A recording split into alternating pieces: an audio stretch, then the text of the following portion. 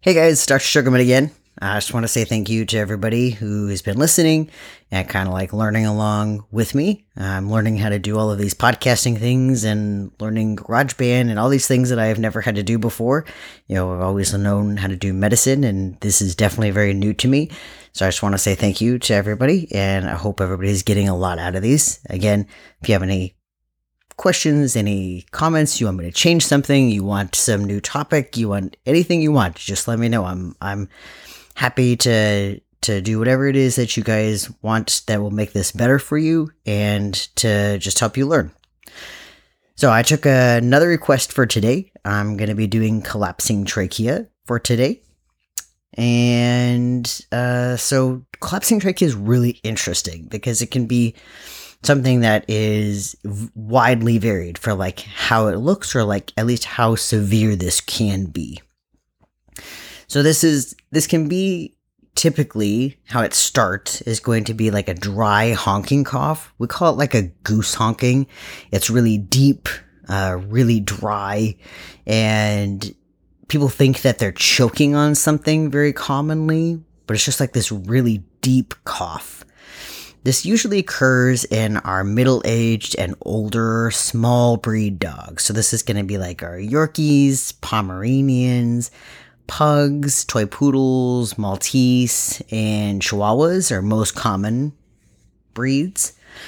But pretty much any smaller breed of dog is typical. It is common more in obese dogs, and we'll kind of describe why that is later on. And like I said, this can really vary. So it worsens, and the cough worsens as the disease progresses. And it can get to it being very life-threatening towards the end, unfortunately. There's lots of things that can exacerbate this, and we'll kind of describe why later on. But these things can be from like warm weather, so we might see this more now in the winter than we would in the summer than we would in the winter. It can be from excitement, from stress, from exercise, from pulling on the collar, from really strong scents. So like, let's say those dogs that live in a household that has a lot of cigarettes, or that live in a household that has those scentsies that they use, those candles that they use that have really strong scents, or even after somebody's mopped the floor with a really strong smelling scent. Because think about how close to the ground these dogs are, and just them inhaling those scents can be really strong and hard on them. And it could also be from things even from like allergies as well. So what are the typical things that we're seeing when they're brought in? So let's say a dog gets brought in, and let's say it's actually a Brisket who's brought in, Alicia's dog. Maybe she comes in and she's like, he's making this terrible honking cough. We listen to him. He sounds fine. We listen to his heart. We listen to his lungs. You palpate or just feel his trachea, and he's not coughing. He sounds great. There's no heart murmur. There's no crackles. There's no wheezes in his lungs. He sounds great. He looks great. He looks 100% normal. That is actually typically what we see on most of our exams for dogs who have collapsing trachea. They look 100% normal. It's just going off of that description of what the owner says. So, Alicia comes in and she's like, he's making this terrible honking cough. There are lots of other differentials as well, but that's kind of one of the main things. He's a Pomeranian. If anybody knows Brisket, I'm sure everybody does. He's quite famous, right? But, he's a Pomeranian. He is a small breed. He is very prone to getting collapsing trachea, and that's going to be one of the very first clinical signs of this is a goose honk. Or this could be that, let's say, Jordan, right afterwards, brings back, right after we've examined Brisket, brings back this dog, this Chihuahua, that is in severe respiratory distress. It is, cyanotic, meaning that its mucous membranes are blue. It's dyspneic, meaning that it can't breathe. And it's tachypnic, meaning that its respiratory rate is very fast. It's not coughing, it's not honking, it just cannot breathe, right? So it can go from like just a very simple cough to it being so severe that the dog can't breathe at all. In those two situations, sometimes you'd be able to elicit a cough just by palpating or feeling the dog's trachea. Like, let's say on Brisket, we couldn't elicit a cough, but maybe on the Chihuahua, I push on the trachea, maybe I could elicit a cough. Or maybe we bring in a third dog who's somewhere in between in that disease, and I push on the trachea, and you might be able to elicit a cough. It really just kind of depends. So I'm going to kind of go over the anatomy of the dog real quick before I describe like what is happening, like what is a collapsing trachea. So in the dog, if you kind of imagine, and I'll try to put up a picture of this as well. If you imagine you have the mouth, right? And then it goes to the little hole into the mouth called the epiglottis or the larynx. That's going to go, that's what we intubate. Like, that's what we're going to put a tube down into to be able to let the dog breathe. For anybody who's helped me intubate. And then that's going to go to the trachea. So the trachea is the windpipe versus the esophagus, which is going to be the food pipe. So that goes from the trachea down into the lungs. The trachea is really pretty long. So the trachea extends from like pretty much where the mouth is, basically, all the way down the neck into the chest. So like even past where the clavicle is or where the shoulders are, that's about where the trachea is going to be stopping. And then after that, it goes into the main stem bronchi, or other people call it the primary bronchi. It's just the very first tubes of the lungs where you're going to get air into. And then it goes into the secondary bronchi, which are just smaller offshoots of the lungs, or of the bronchi into the lungs. And then the tertiary bronchi, which again are even smaller. And then to the alveoli, which are where all of our gas is exchanged. Just think of it as like this little ball where you can get oxygen in and CO2 out. It's just like this little ball that where all of our breathing actually occurs. But the trachea is going to be the big part that's going to be necessary for our collapsing trachea, but also all those bronchi are going to be important later on as well. So the trachea, like I said, is mostly going to be in the neck, but also in the chest portion as well. So what happens? So why are these little dogs doing it? Why aren't bigger dogs doing it? The real question is, we're not 100% sure, but what we do know, what happens is that there are flattening of the tracheal rings, or there can be this membrane that kind of like pulls into the trachea. So the trachea itself is like a tube, and 3/4 of it is made out of cartilage. Cartilage is supposed to be really strong, not as strong as bone, but pretty strong still, right? Like, it's not terribly flexible. It's supposed to be able to hold everything together so that it makes still a nice tube. But then the top portion of it, or dorsal is top, the dorsal portion of it is made out of a muscle. And those cartilage rings can sometimes become, kind of softened. And if those softening of those rings happens, then it instead of a tube, it becomes more like a flat pancake. And that's really difficult to be able to get air in and out of. So if you're thinking of think about like a hose, right? If you tried to put water through a hose that's a nice tube, water's going to flow really easily. But if you tried to put water through something that's just a flat pancake, it's not going to move as easily because nothing's able to get through. It's the same concept for that. Or if you're thinking about something like a straw, if you were to put, we have a straw for a drink that's nice and round for that reason, so you can drink the water and be able to get movement of water up and down that straw through that tube very easily without any resistance. Now, if I was to give you a balloon, a flat balloon that doesn't have any air in it, and ask you to drink water through that balloon, you'd have a much harder time doing that, because as you go to suck that water up, that balloon is just going to flatten even more. It's not going to be able to be nice and round for you to be able to suck that water up. We have the same problem here. So like I said, part of that is that those rings might flatten, and so it makes it so that that trachea collapses. The other part of this could be that those rings might be okay, but that muscle on top could start to dip down. So when you think about like older people, there's all those cartoons of old people where their muscle, they go to flex their muscle and their muscle falls to the ground, right? That's kind of what this does, is that muscle falls. All of the muscles sag. And so that muscle sags into that space.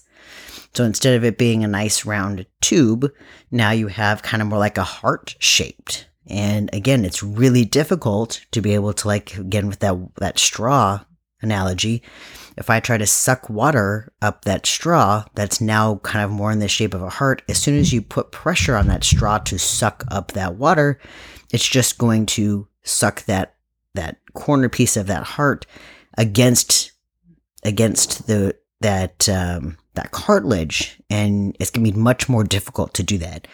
Which means that when the dog's breathing, it's much more difficult to be able to get that air in.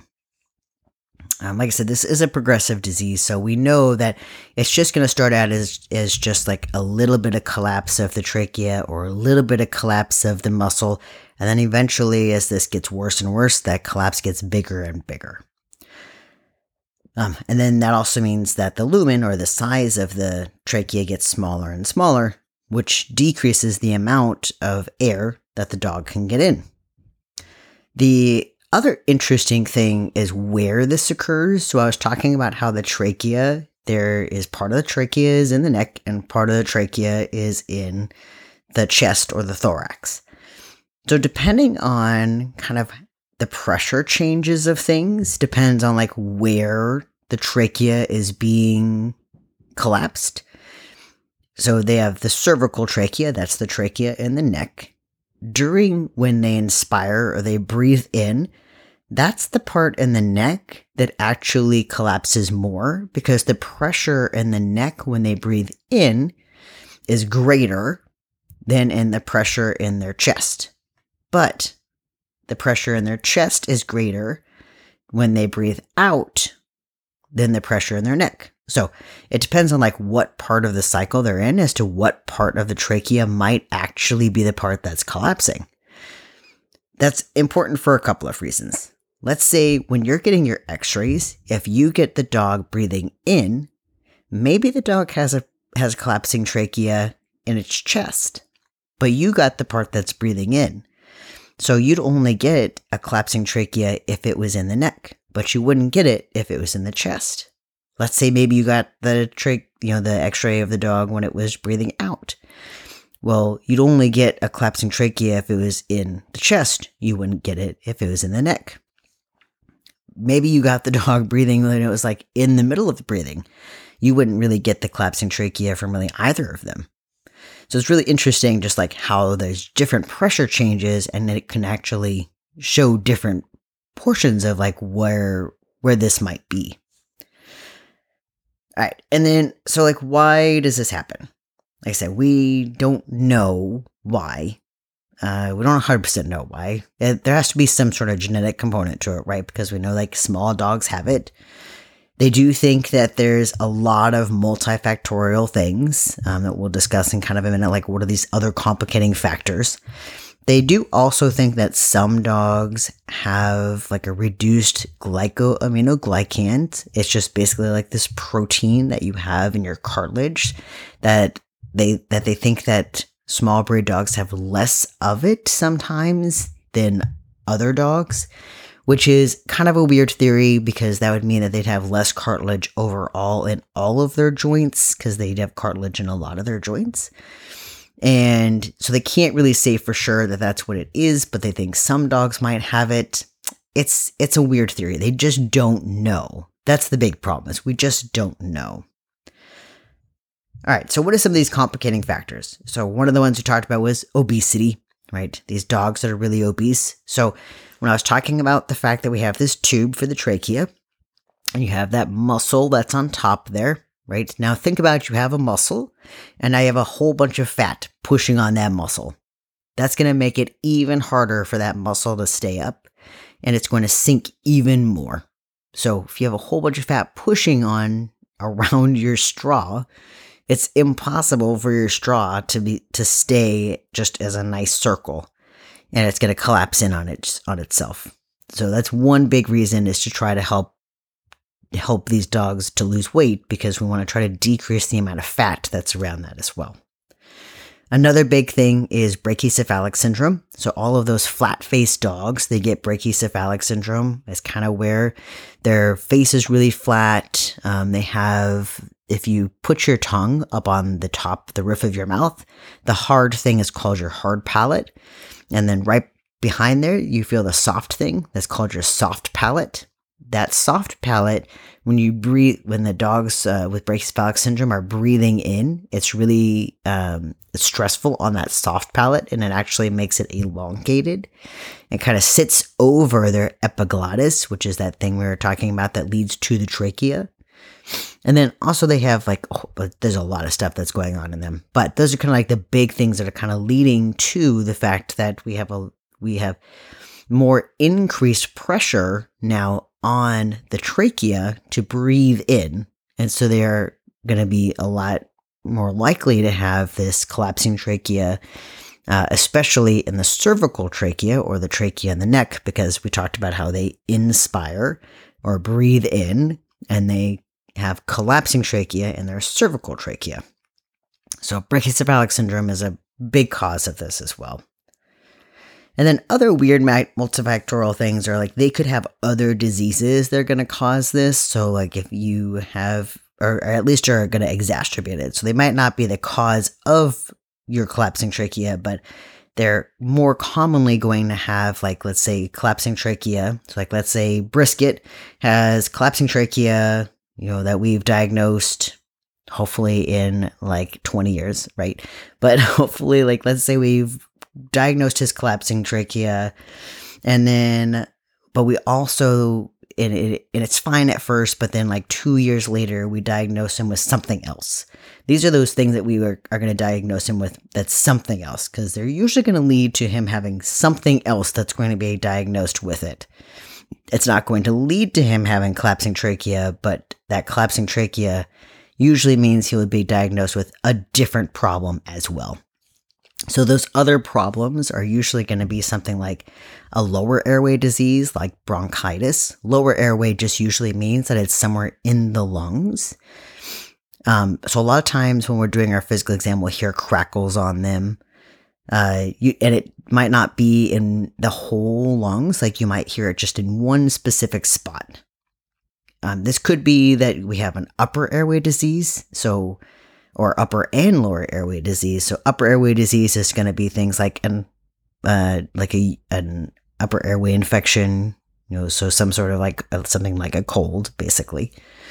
And you can have upper and airway disease, and so that has a really interesting, unique name to the way that their breathing is called. It's called Stridor and Stridor, and that's just the way that you hear the breathing.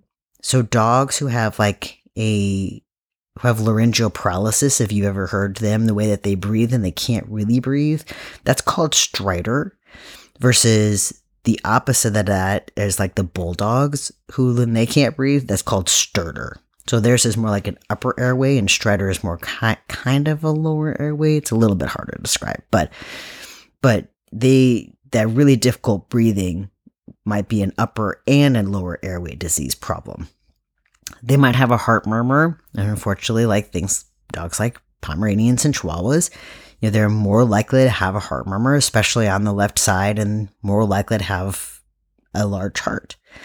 They've done a lot of studies to try to figure out, is a heart murmur and a heart problem something that could lead to a collapsing trachea, or the opposite side of that is a collapsing trachea, something that could lead to an enlarged heart, which is called cardiomegaly, by the way, an enlarged heart. But they've not been able to find out if that really is true. Like, does one lead to the other? It's almost impossible to know.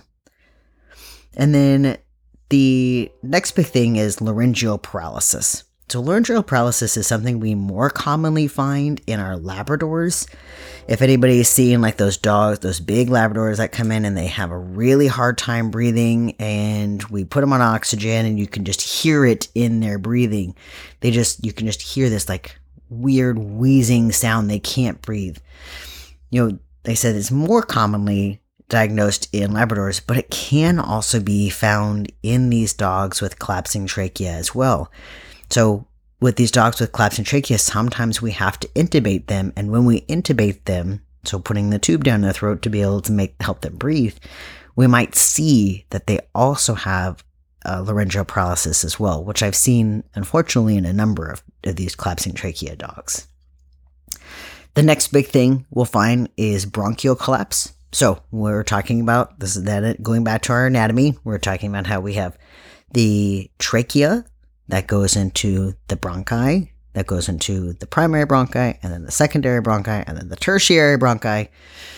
Luckily, they just called them all the bronchi, because if they had just called them all these weird names, I would just never remember any of those.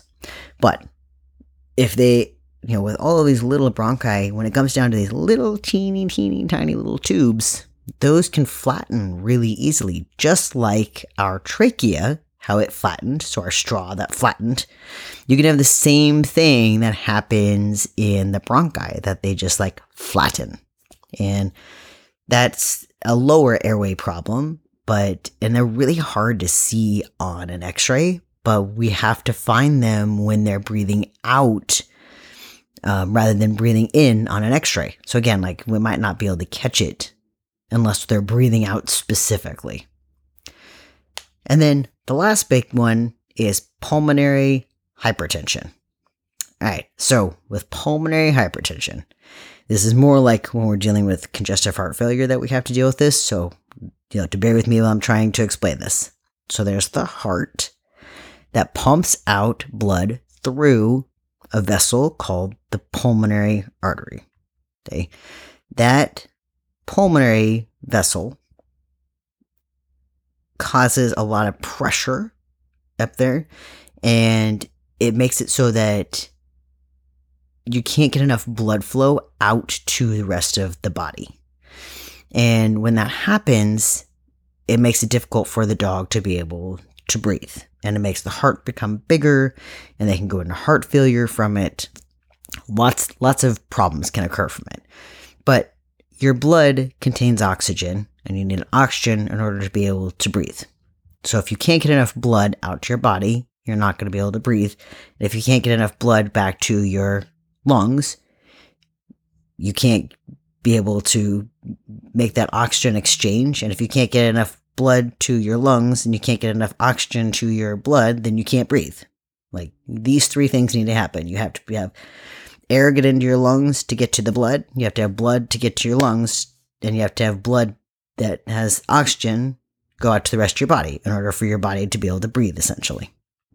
So with pulmonary hypertension, if you can't get enough blood out because there's just too much pressure there, you're not going to be able to make that oxygen exchange. And I'll kind of get into why that's a little bit important later on. But pulmonary hypertension is another big one that sometimes we have to deal with, and it can be really difficult to diagnose. So now to diagnosis, how do we diagnose a collapsing trachea? So we talked about already a little bit. I kind of talked about x-rays. So x-rays or radiographs, usually you want to get the neck and the thorax, so that's called cervical and thoracic x-rays. This isn't always a definitive diagnosis. Like I said, this is just a snapshot in time. Literally, if I took a picture of you while you were, let's say, drinking a cup of tea. I didn't take a picture of you making the tea, so I don't know what kind of tea you made, right? All I took a picture of was you're drinking a cup of tea. I couldn't tell you were drinking a cup of tea. All I see is you're drinking a cup of something in a teacup. I have to infer that it's a cup of tea. I don't know if you're drinking vodka. I don't know if you're drinking an energy drink. I have no idea, right? All I see is in this picture, you're drinking something. You could be drinking air for all I know. Who knows? This is the same problem with x-rays. I'm taking a snapshot in time. So I can only see, when we take that x-ray, what is happening in that dog at that very millisecond. So if that dog's trachea does not collapse at that very millisecond, there's no way we're going to see that on an x-ray. And so we just talked about how if the dog inhales, we're going to see it more in the neck. And if the dog exhales, we're going to see it more in the chest. So if we don't get it, let's say maybe we get the x-rays of the chest, but we don't get the x-rays of the neck, and I don't know that it's collapsing trachea, we might not get it. Or let's say, we take an x-ray of the dog when it's breathing in or not breathing out, we might not get the correct x-ray of the period of time that has collapsing trachea. The other big problem is that these are called a dynamic disease, meaning sometimes the dog's trachea is collapsed and sometimes the dog's trachea is not collapsed. So if you brought Brisket in when he's not coughing and his trachea is not collapsing because his cartilage has kind of, it's very springy. Let's say his cartilage when he's coughing is very flat, like a flat straw, but when he's not coughing, it bounces back to a normal straw shaped, then I'm not going to see that on an x-ray until he starts coughing again. And for me to make a dog cough is impossible. For me to just be I don't know if anybody's ever asked the dog to cough. It doesn't work, right? So for us to make the dog cough, to make it do that at that moment is almost impossible. Versus when we have those dogs that are coming in respiratory distress, they are coughing, they cannot breathe because their trachea is collapsed. We're going to find it on those x-rays. But even still, for those dogs who are mild symptoms, we're still doing those x-rays so that we can rule out other things. We're still looking for those heart problems. We're still looking for bronchitis. We're still looking for, those things similar things to pulmonary hypertension. Pulmonary hypertension is very difficult to see on an x-ray, but we're looking for things that might lead us to potential pulmonary hypertension. Or even foreign bodies that are in the trachea. We're looking for all of those things on an x-ray so we can rule out that it's not something else. Okay. The next big thing that people can use, we don't have it at our place, but they can go to a specialist and they can use something called fluoroscopy. So if anybody's seen the dental x-rays that Kathy and Sherry use, so imagine that little gun. It's something similar to that, but it's on a stand. Or if you've been to the dentist and you see that that x-ray thing that they kind of move around, right, and take pictures of your teeth. It's very similar to that. It's this tube of x-rays that they take, except that it's taking x-rays essentially constantly in real time. So the benefit of this is a couple things. One, the dog doesn't have to be asleep. It's like you taking your dental x-rays. You don't have to be asleep for it. They just do it. Same thing for the dogs when they're taking these x-rays. They don't have to have the dog asleep. They can just take these x-rays or fluoroscopies, just these images of the dog being awake, and they can do it throughout the whole dog. So they can do it all the way from the top of the trachea all the way down to the cervical trachea, the thoracic trachea, the bronchi, the primary bronchi, secondary bronchi, tertiary bronchi. They can look through the whole thing. And if they can find that it collapses, then fantastic. Then they'll be able to see, this collapse and know that that's what it is. Here's the big problem. Just like with my dog on x-ray, if Brisket doesn't cough during that exam of the fluoroscopy, you're not going to catch it, right? So Great that the dog's awake. We don't have to put him under anesthesia. Less problems for the dog if it has to go under anesthesia. But then it has to cough. Again, trying to get these dogs to cough, almost impossible. So can you imagine like the technician in there who has to work with these internal medicine specialists, and they're just like rubbing this dog's throat constantly, like yelling at it to cough? Probably not yelling at it, but asking it to cough, just be like, cough dog, please just cough. All right. And then the third one, that's kind of the most definitive one, that's called a tracheobronchoscopy. So that tube with the camera that we put down into the dog when we go to get a foreign body endoscopy. So it's very similar to that, except for it's a lot smaller than that. Real teeny tiny. So it's a tiny little camera that goes down into the trachea and into the bronchi, so it can see if there's any collapse. Like they can literally go into the trachea to see, and they can go into the bronchi to see if it's collapsing. They can also look at all the structures. They can look to see if that muscle is collapsing. They can look to see if there's anything like ulcers and foreign bodies and things like that. They can also, when they put the dog under anesthesia, they can look to see is there any laryngeal paralysis as well. The pros and cons of this is the cons are going to be we have to put the dog under anesthesia, which can be a scary thing, especially if the dog is having respiratory problems already.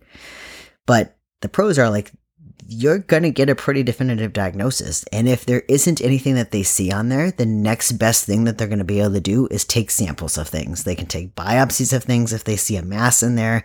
They can take samples of the fluid that's in there, because if, let's say, they think that maybe there's an infection in there instead, they can take samples of the fluid that's in there. But they can physically see it collapsing as it's happening. They don't have to wait for the dog to collapse. They can physically see all of this happening. All right, so after we've kind of hopefully diagnosed it, we can worry about management and treatment and stuff. Unfortunately, since I don't have doing, fluoroscopy and tracheobronchoscopy, I only have x-rays. We have to kind of think about our other differential. So if I do an x-ray and I don't see that there is an obvious tracheal collapse, I either have to say, talk to the owners and say, look, I think that this is a tracheal collapse. We can't see this on an x-ray, but this is the most common thing. The way that you're describing this, the honking cough sounds very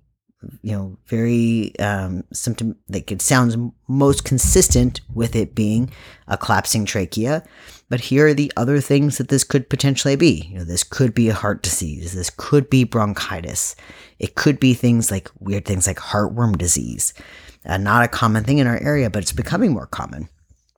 Could be something cancerous. If it's a pug, maybe it could be brachycephalic syndrome. Maybe it's actually kennel cough. I'm asking owners, did you bring your dog to a boarding facility lately, or to the groomers, or somewhere where it was around new dogs? Do you take it to the dog parks? Maybe this is just kennel cough. Maybe this is laryngeal paralysis. There's lots of different things that this could potentially be. And then, if I've kind of ruled a lot of these things out, and I've done whatever testing I can, I've done x-rays and not seen heart disease, and I don't see anything that looks like bronchitis. We've done a 4DX, or the heartworm test, and it's negative. Then maybe I'm just treating symptomatically for if it is potentially an infectious thing, like kennel cough, or some sort of infectious thing like upper respiratory tract infections, things like that. And if not, then we kind of assume that it's going to be something like a collapsing trachea. There is a grading system to this too. So people always ask, how bad is this? Well, technically there is a grading system. You can grade them 1, 2, 3, and 4. 1 is the least worst, and then 4 is the worst. So 1 is going to be if the trachea collapses only 25%, versus grade 4 is going to be it collapsed 100%. Okay. And then how do we treat these guys? So the Chihuahua that Jordan brought in is going to be treated much differently than Brisket's going to be treated. Right? So the Chihuahua, we're the one that's dyspneic, tachypnic. It is like dying at this moment, right? So we need to get it immediately into oxygen and immediately sedated. This is always a risky thing because if we sedate the dog, there is a chance that it could unfortunately pass away just because we're sedating them. But if we don't sedate them, they're also going to pass away, right? So for sedation, we're usually like looking for Torb is kind of the most common go-to. Sometimes we'll use like diazepam or morphine or methadone. Some people will use acepromazine, but it's not as common because if we don't know that there's not a heart problem or something, then you don't want to give ACE right away if we don't know that there's a heart problem. Sometimes we'll use a steroid, especially if we know if there's a brachycephalic syndrome dog, then we're probably going to give it a steroid because we want to try to decrease as much inflammation as possible. As that dog is getting worked up, we're causing more and more inflammation, which is collapsing that trachea more and more. And then also, whatever it is that we're finding, we're treating those other symptoms as well. If the dog has heart problems and then we see it has heart failure, we're treating the heart failure. If we take x-rays and we see that the dog also has bronchitis, we're also treating the bronchitis. We're trying to treat the other things as well as the immediate life-threatening problem. And then hopefully, if we can get that patient out of oxygen, get them calmed down, and get them to the point to where they can go home, then some of the medical management stuff that we can do at home are going to be things to help decrease the cough. So sometimes that's using an antitussive. So antitussive means something that's going to prevent a cough. So usually that's hydrocodone. We did have Torb. Torb is really difficult to come by as a pill nowadays, but that was something that we always did use. And then you'll also see us use Cerenia now. Cerenia is used for like so many crazy things, right? Like you see us give a Cerenia out like candy. It's like vitamin C, basically. So Cerenia can be used for like a lot of anti-inflammatory things, and this is one of them. It can be used as an anti-inflammatory of the lungs and the trachea. So you'll sometimes see us give Cerenia as well. Sometimes we use an intermittent steroid, so using like prednisone or using fluticasone. Fluticasone is also called Flovent. That is the inhalers that you see. That's usually going to be used for when you have something specifically like in the bronchi, though, not going to be something of the trachea. It doesn't work really well on the trachea itself, but it will help with those secondary and tertiary bronchi. And then other things like bronchodilators. Again, it's got to be of the bronchi. It's not going to work on the trachea, but like we talked about, you can definitely have not just the trachea, but also the bronchi that are affected as well. So the bronchodilators are going to be things called theophylline, terbutaline. Terbutaline is the one that we have in the hospital. And then albuterol. So you talk about people who have asthma and they take their rescue inhaler. That's albuterol. So albuterol is their rescue inhaler. And all these are going to be for like lower airway diseases. Other things that we might do for management at home are going to be like antibiotics, because we don't know if they have a respiratory tract infection. A lot of these dogs who have these collapsing tracheas, one of the things that our lungs and trachea and bronchi do is not just for gas in exchange for oxygen. It actually, like all of those, like all the air that you breathe in, our air has a lot of crap in it. Okay, you're breathing in a lot of stuff, and our lungs are there to have like all of this mucus and stuff that you expel out. And by doing that, you're coughing stuff up, you're breathing it out, your body's getting rid of it. But think about all those dogs who have collapsing trachea. They can't get any of that out. Dogs who have all of their bronchi that are being squished, they can't get any of that out. And so a lot of times all that bacteria just stays in their lungs, and they're more likely to get pneumonia or to get some sort of infection. And then another big thing is going to be like some sort of anti-anxiety medication. So like trazodone, another thing we hand out like candy, right? Everybody loves trazodone, or some sort of sedation. And then the last thing, the fun thing that we sometimes give people for pulmonary hypertension. So we're talking about how that vessel sometimes makes it so that they can't breathe very well. It's called sildenafil. That's the medication that we use to treat that. If anybody knows what sildenafil is, it's Viagra. So if people, that's what they originally used Viagra for in the first place, was for heart problems. They found that it worked really well for these people who had pulmonary hypertension, and then they just happened to find out that it also worked for guys who had erectile dysfunction. So I'm sure you can imagine like all these guys now who have to like walk into the grocery store or walk into the pharmacy and ask for sildenafil for their dog. I'm sure it's hilarious. Anyways, if medical management doesn't work, the last thing that kind of like our, last ditch effort thing that you can do is going to be a tracheal stent. There is a lot of controversy as to whether this should be a last ditch effort or if this should be something that they should implement first. There was a paper that came out recently that said, like, hey, if you do this now, there's a better chance, like when it's not as bad, there's a better chance that's not going to get as bad. So maybe you should do it sooner rather than later. So let me tell you what a tracheal stent is first.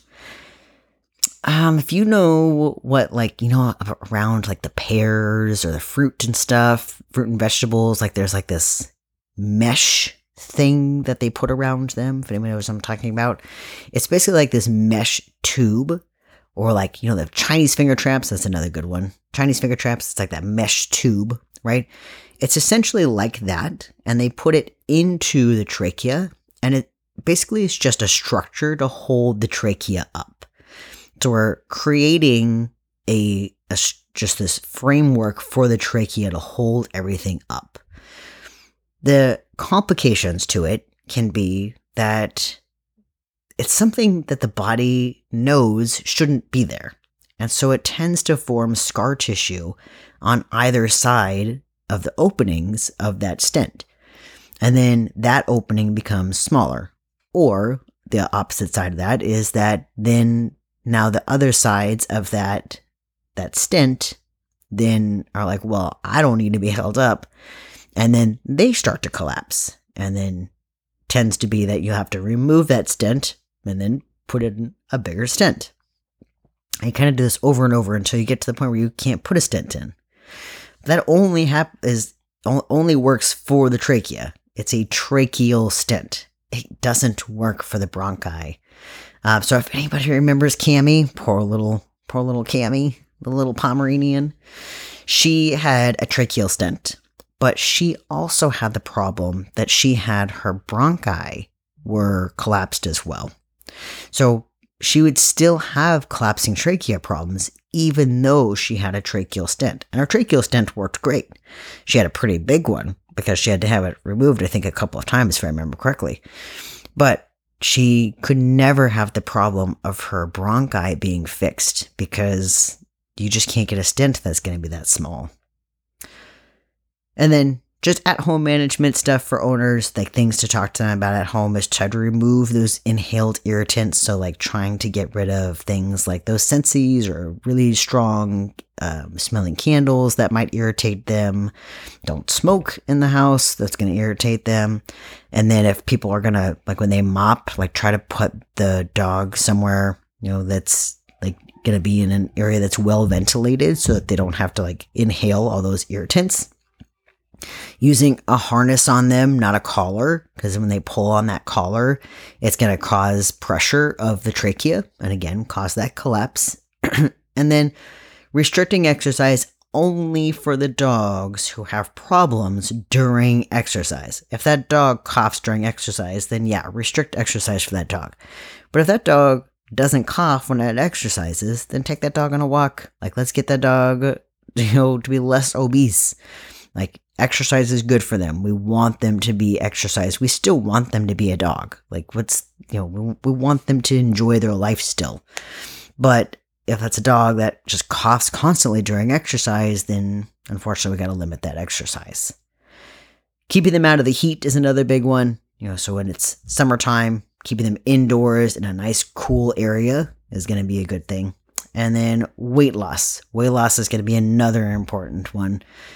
So limiting their food, talking to people about like not giving them as many treats. If they're going to give them treats, make sure it's things like green beans or carrots or something that's going to be like really it's going to be like filling, but has 0 to no calories, right? Something that's going to be that's going to help them with their weight loss journey, not steak and bones and all of these things are just going to cause them to be more obese. And sometimes people are like, well, I only feed them a quarter of a cup. I don't understand how they are still obese. Then I'm usually talking to them about like, well, yes, you feed them a quarter of a cup, but then you also fed them 3 pepperonis and 5, pieces of your steak, and you gave them your ice cream, and all of these things add up. So it's got to be just putting them on that diet to get them to help them breathe. Otherwise, unfortunately, this disease is going to progress a lot faster. And then what's the prognosis for these guys? So the best prognosis is going to be those dogs with minimal tracheal collapse and no complicating factors. So our little Brisket, with him just having like a honking cough every once in a while, he's going to have the best prognosis at that moment because he had, we couldn't find it on an x-ray. It was really minimal, intermittent, no other problems. Versus that Chihuahua that Jordan brought in is not looking good. He's got a poor prognosis because, well, he probably has a grave prognosis, but not looking good, right? Because he can't breathe. He probably has something else going on with him. Most likely has a heart problem because he's a Chihuahua. There's lots of other things. Like if you're getting to that point, it's not a good prognosis. This is irreversible. There's no way that we're going to give any medication or do anything that's going to fix that problem. And then lastly, like some people ask, like, well, in the beginning I said, some people think that the glycosamine glycans, that they might just be deficient in that. So why don't we just give them those? Because it's a supplement that you can pick up at any store. Well, they don't know that it helps anything. Is it going to be wrong to give it to them? No. Is it going to fix the problem? Probably not. But is it going to hurt them? No. So could you give it? Sure. It's not going to hurt them. So if you want to give that, go right ahead. It's not going to hurt anything. It might help. Who knows? Otherwise, there's not really any other necessarily supplements to really help with it, unfortunately. Really, it's just like as much at-home management of things as possible. Knowing that you have a small breed dog that most likely is going to have this problem. Just don't put a collar on them, put a harness on them instead to be able to walk them, keeping them out of the heat, doing all those things that you would already do if you already knew that they probably had a collapsing trachea. All right. I think that is all I got for you guys. I have a ton of requests for things, and I, at the moment, can only do one a week, so we'll see if I end up doing more than one a week after this. My kids go back to school in September, so I'm hoping that I'm going to be able to do some with some other people. You can look forward to Dr. Z is going to do one on diabetes. I believe that Dr. Larson is going to do one with me on just some communication skills. And I'm also going to do one on finances with some of the managers. So I'm just going to kind of go over financial stuff myself and then just like talk to the managers about finances and like how they talk to people about finances. And otherwise, like I said, I'll still do more on all of these diseases. I love the fact that you guys have been coming up to me with like all of these suggestions. I have a huge list of suggestions, so I will definitely be working my way through all of these suggestions. I really appreciate everybody asking me for them. And yeah, I greatly appreciate you guys. Thank you very much. So the story I was going to tell you guys was about my vacation. Some of my overnight technicians have already heard about this, but we went on vacation to Pacific City, and there's this sand dune thing, this really, really tall sand dune, right? And my son decided he wanted to go up the sand dune, and I was there with my friend who, she's got a knee problem. She's like, I cannot do the sand dune. I was like, no, it's okay. We don't have to do the sand dune. And I was there with my daughter, who really wanted to go up the sand dune, and I was like, I know you're gonna go up, like, you're gonna take 3 steps up and you're gonna fall to the ground and be like, no, I can't do it. And then my son, who's like, I'm doing this. And then I was there with my cousin, and he was like, I'll take Oren up. I was like, all right, cool. So they decided to go up, and it takes them like 20-ish minutes to get up this sand dune, right? So we're at the bottom of the sand dune watching them, and Abigail is just like climbs up three portion, like 3 little steps, and like I said, just falls to the ground, and was like, so hard. I was like, I knew you were going to do that. I'm like, we're not climbing this sand dune. And then my cousin and my son are like struggling up this sand dune. Like, this thing has got to be a workout to get up this thing. We're watching all these other crazy people trying to climb this sand dune, but more entertaining was everybody trying to come down this sand dune. So you see people hiking it up there with their skis and their snowboards, and like I see one person go down on their skis, and they're like ready, primed and ready to like fly down this sand dune, and instead they just like get stuck in the sand. And then they have like a couple seconds later, and then they get stuck in the sand, and then they go down a little bit more and they get stuck in the sand. And you had somebody else who they tried to do their snowboard, and their snowboard got caught like on the side, and then they just went tumbling down the sand dune. So finally my son and my cousin get up to the top of the sand dune, and so I grip my camera out, and I'm like taking pictures of like how high they are on the sand dune. And I get like this epic picture. I'm trying to get how high they are, and the seagull like flies over in the middle of the picture. It was great. But so we're like photobombed by this seagull. But I'm like waiting for my son to come down, and he's like not coming down and not coming down and not coming down. So I was going to get a video of him coming down this giant sand dune that everybody like tries to run down. But he's like not coming down. And so my daughter asked for something, and so I turn around to go get something for her. And as I turn back around, I see my son flying down the side of the sand dune, and before I'm able to get my phone out, he just face plants right into the sand. And I was like, oh geez, he's gonna freak out when he gets up. And I see my cousin like stop and like turn around, and he looks down at me, and he's just like, oh shit, what's gonna happen? And you know, we both kind of look over at Oren, and he gets up and he just like gives me this thumbs up, and he's like, that was great. Did you get it on video? Can we send it to America's Most Funniest Videos? It's like, I did not get that on video, buddy. I'm so sorry. I was like, did you want to do it again? And he's like, no. It was great. He ended up going back up the hill and running back down it again, and not face planting the first second time, but you just like saw him face plant and like slide down the mountain on his face. He did get a little bit of a sand burn on his face, but other than that, he was fine. It was great. All right. Well, again, thank you guys. I really appreciate you guys listening to this. And like I said, if you have any questions, comments, anything, suggestions for how to make the podcast better, if you guys want to come on the podcast, I'm hoping that some of the other people I'm going to be able to get on as well are going to be Dr. K to talk about his TTA stuff. I'm hoping maybe Ken will talk about his therapy stuff, and Dr. Wilsius will talk about her acupuncture stuff. And I'd love for some of the technicians to come on here. Like I said, this podcast is for you guys. Like, I want you guys to be able to like talk about whatever it is you want to do. Anything you want to talk about. So if you guys want to come on, I'd really appreciate that. Thanks again, guys.